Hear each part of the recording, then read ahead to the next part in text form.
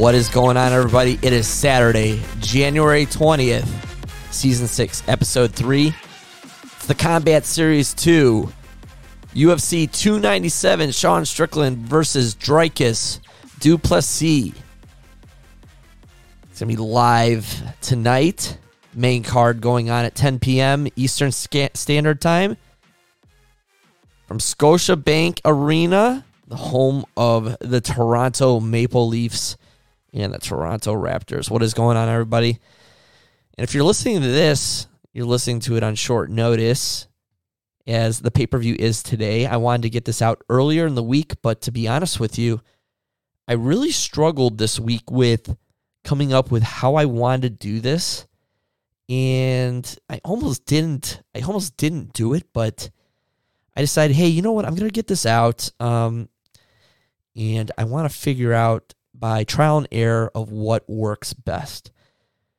And if you're listening to this today, I'm going to try to give a little breakdown and background of MMA and the basics behind how it works and how you can gamble on it, which is more than likely why you're listening to this Tailgoats podcast, because a lot of the people that listen are either fans of the sport or they want to get some tidbits or nuggets. And what I'm going to do from here on out is I'm going to give my play on each of the 5 fights that are on the main card, not necessarily just the main event. And I'm not telling you to take all of them, but what I'm going to do, much like Primetime Picks, I'm going to come up with a unit, and I'm going to put a unit on each of my final picks, which will be on the podcast and then, of course, on the Discord. But without further ado, and I don't want to keep these very long because I want the idea to be, hey, I can knock out this podcast in 10 to 15 minutes and get everything I need before the pay-per-view. What I'd also recommend you do is, if you have access to Hulu, I'd watch UFC Embedded the week of a pay-per-view, which in the UFC, there's roughly a pay-per-view every month. Sometimes they'll go a month without one, but we are in the kickoff to the 2024 UFC calendar. There are no seasons in the UFC. It's always an ongoing thing like boxing. PFL has kind of championed these seasons things, and I can never imagine UFC ever going to that. But without further ado, I'm going to kind of run over the basics here real quick. The basics of MMA in the league of the championship league of UFC, there's a referee in the ring and 3 judges ringside. And very much like boxing, it's judged on 10-point criteria, meaning that there's a winning fighter each round and a losing fighter each round. Now, granted, in very rare situations, they could judge that it was so close that it was a 10-10 tie, but it's on a 10-point scale. And the ringside judges are looking for 3 main things, and what they call effective striking, effective aggressiveness, and effective fighting ring control. And I'm going to kind of go these in reverse order of what I just mentioned because I think that that's the easiest. Fighting ring control, you'll see when you watch UFC that they fight in an octagon, and they have the rights to fighting in that shape. But within the octagon, you'll see another octagon outline, and that's what's really defined as fighting in the middle of the ring. And ring ownership of that area, if you're constantly on the outside, the fighter that's on the inside is what they call controlling the octagon. That's not the end-all, be-all. You don't want to just keep cutting the guy off. But if you're having issues getting your back off of the wall, typically the guy that's in the inside of the octagon or, pushing you up against the wall has somewhat of an advantage by cutting you off. Effective aggressiveness. This isn't just walking forward and walking an opponent down. It's also the lack of backing up and running from an opponent. And, the UFC does not deduct or yellow card any fighters for doing so, much like Pride in the past, where you could lose a point for running from the opponent. This is, walking your opponent down and, creating the action. So the refs are going to be looking at, who's most active and, who is, trying to end the fight or win position. Just standing in the middle of the octagon trying to trade ticky-tack blows, it's leaving it in the judge's hands of, hey, this guy may have outstruck the other one by a handful of punches. And to be honest, it's anybody's guess which referee is going to pick fighter A over fighter B. So the last but not least, effective striking. And once again, this is not just your 1-2s, ones punch, meaning your left versus your right, hitting, just striking. These are who's throwing more effective blows to the head, the body, and the legs that are having an impact on the fight. And they call these significant strikes. And you'll watch on the screen, ESPN will try to estimate how many of the strikes are significant, and that's something to pay attention to.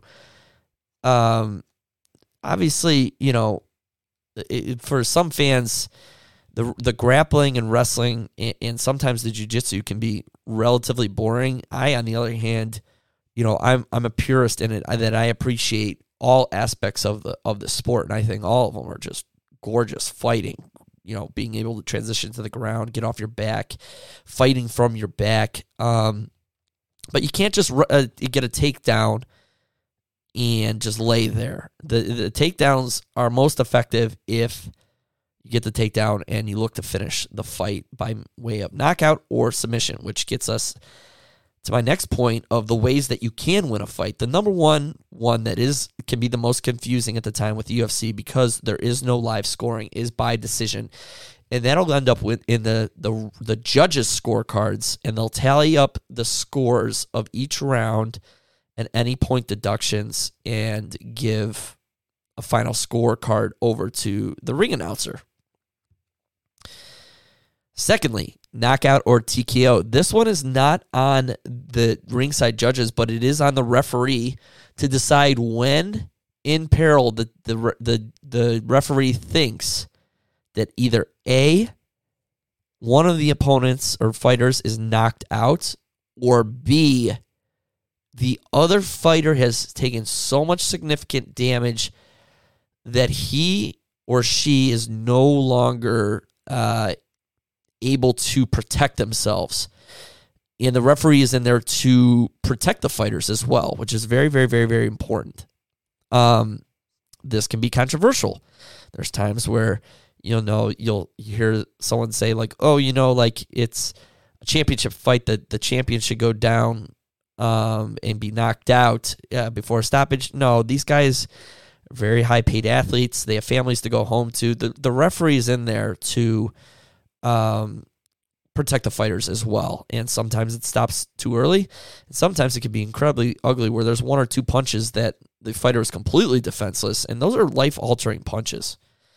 Submissions are, when you get your opponent in a position that they can't take the pain any longer and they have to physically or verbally tap out to the referee with a visible tap more often than not. Clearly to everybody, we know the fight is over.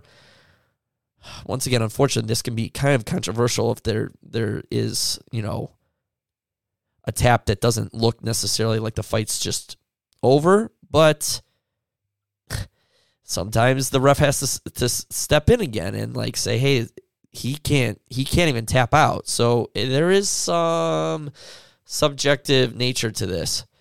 By retirement, a finish by retirement is simply, you can't get back to the center of the ring after the end of a round, and usually that's, kind of like throwing in the towel. Doctor stoppage, that's when the referee will have the doctor come in the ring, and the doctor could signify that, hey, this fighter can't continue, and it's at that point subjective to the doctor, and they have a discussion. They sometimes review film. And last but not least, DQ. And I think that's the 6 really main ones. I can't think of anything else that would be a way to finish a fight. Anywho, kind of a long explanation there. I won't do it again, hence why this episode may be a little bit longer than typically what I'd like to do, but we've got 5 fights we want to review, and I'm going to run through these. First off, at 145 featherweight, we've got Movsar. It's Evvoyev. These are tough sometimes. It's Movsar Evvoyev. He's a 17-0 freestyle fighter, and he's coming to the fight at minus 185. And your gambling basics means there you have to put $185 on him to win by any means necessary to win $100. He's coming off of 7 straight wins, 6 of them by unanimous decision. And he held and defended the M1 belt 4 times. That's the big thing on him, is he's one of the biggest prospects, hottest prospects in the UFC today. He's facing Arnold Allen, 19-2 striker. He's plus 160 on the money line. He had 12 straight wins before having a unanimous decision loss to Max Holloway. And he's knocked out Calvin Kattar. It's kind of a questionable knockout. There was an injury somewhat. And he also knocked out Dan Hooker. This is a good fight, and people are predicting that this could be the fight of the night outside of the main event, and it's right at 10 p.m. Listen, this one is tough. They're both very, very good fighters, both very good records. Arnold Allen is dangerous, but what I'm going to do is I'm going to take Evvoyev by decision minus 125 on DraftKings. I'm not going to fault you if you take Arnold Allen by knockout, which is plus 750. He can knock out Evvoyev. I just think that Movsar is going to increase his record to 18-0 kind of by a drag-it-out, boring decision. That's fight number 1.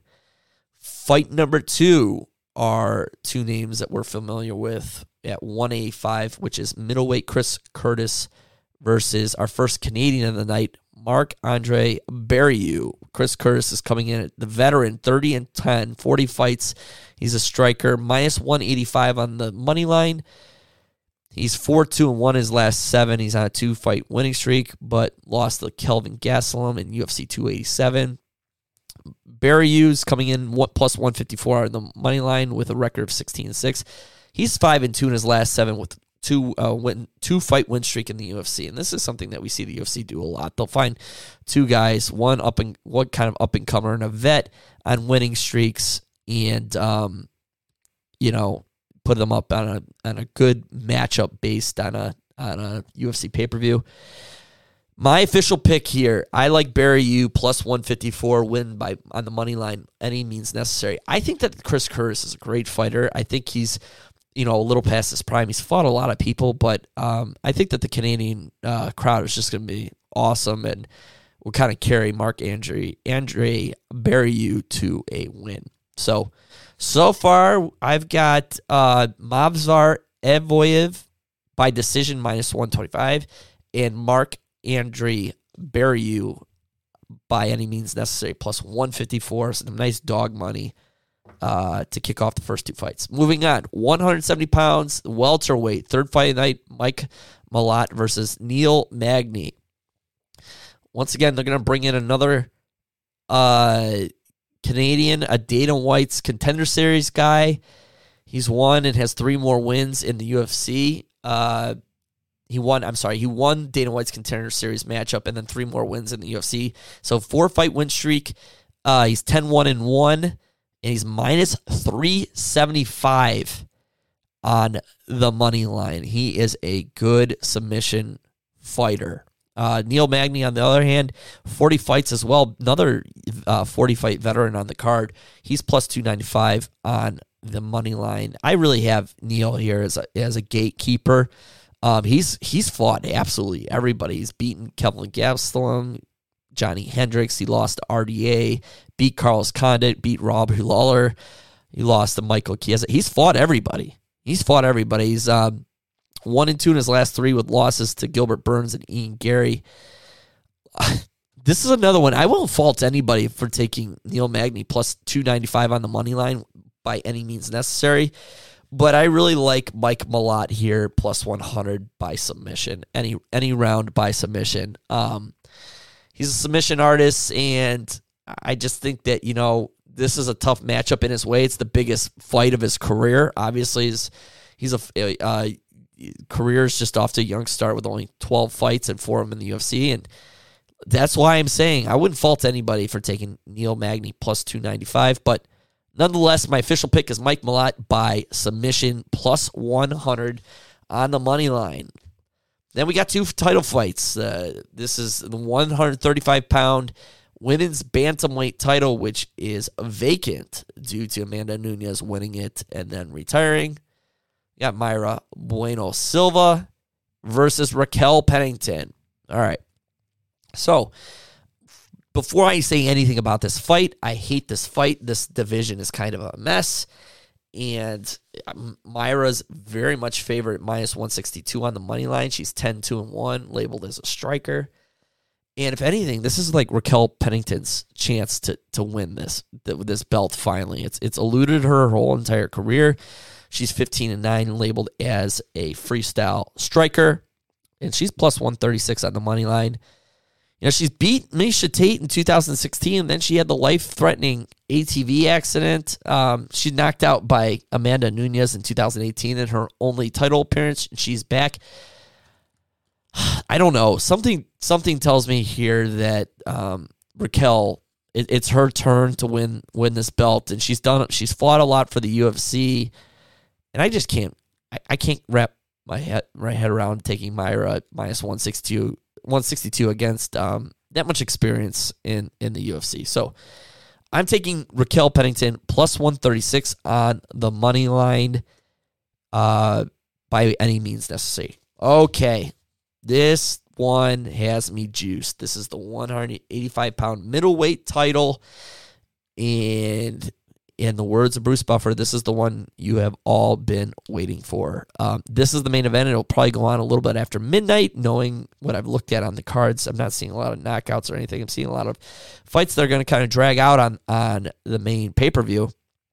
And this is a very, very, very close fight, as the money indicates. Sean Strickland at minus 112 and Dricus Du Plessis at minus 108. Sean Strickland, 15-5 in the UFC. He had back-to-back losses to Alex Pereira and Jared Cannonier before going on a 3-fight win streak and beating Israel Adesanya in one of the biggest upsets in UFC history. Dricus Du Plessis is 20-2. He's purely an MMA fighter. He's not kind of a stand-up and trade in the middle guy like Sean Strickland with his awkward like karate-like stance. Dricus is on an 8-fight win streak, 6-0 in UFC, and this title run was more than earned. He submitted Darren Till, he knocked out Derek Brunson, he knocked out Robert Whittaker. And there is bad blood between the two, and the bad blood is kind of explained as Sean Strickland says anything that comes to his mind. He's not like a cancel culture guy by any means. He said some offensive stuff about Dricus as it pertains to him and his coach, the way they like embrace before the fight. And that caused Dricus to call out childhood abuse by Sean Strickland's father, which, I mean, both kind of topics are kind of dirty trash talk, and both are kind of what I would consider, kind of off limits. I wouldn't stoop to that level on either side. And they, by accident, a couple pay-per-views ago, I believe it's 296, that Dana White had sat them like 2 rows apart from each other, and then they ended up getting in a fist fight during the pay-per-view, which has led us up to this point. And very much I would say, WWE-esque buildup. This one's tough. I'm literally going to enjoy this fight, and I'm glad it's a coin flip because then I can take either fighter by just any means necessary, and I wouldn't fault anybody. There's levels to this game, and I think that Sean Strickland's just turned into an absolutely polished fighter. He's a guy that doesn't really do kind of any exorbitant training other than he spars every single day, which is just insane. His training is just sparring. I don't know how he just doesn't literally die in training camp. My official pick for UFC 297's main event is Sean Strickland by the money line, -112. And I'm not going to be surprised if I'm wrong here. I'm hoping that I'm up on the card. That way I can have a little fun and, put a unit down and just kind of enjoy the fight because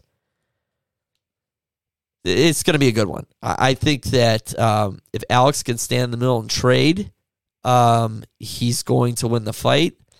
If he's able to defend takedowns and the whole approach that Dricus du Plessis will bring to the table, I think that every end of round, I think Dricus is going to be very, very, very, very, very aggressive. And we're going to see where du Plessis' gas tanks act, because I could be wrong, but it's absolutely his first 5-round fight, I believe, in the UFC, which is massively different because if you're new to the UFC, the non-title fights or main events are 3-round fights, and then the main event and title fights are 5-round fights. And I'm looking at it right now, and he has never at least went to a 4th round, Dricus, and in actuality, he's had one fight in the UFC ever go to the judges' scorecards, it looks like. So I'm taking Sean Strickland by any knockout finish, just strictly the money line. All right, so we will be back next month for UFC 298 with the build-up to UFC 300, and a lot more to come. Gonna get a lot more fighters on here that I'm excited about, and I guess take it from here, Jameis. One thing my trainer, he told me, he said, what did he say? This has He been just told us another to be Tailgoats prepared. podcast, powered by Go Cleveland Productions.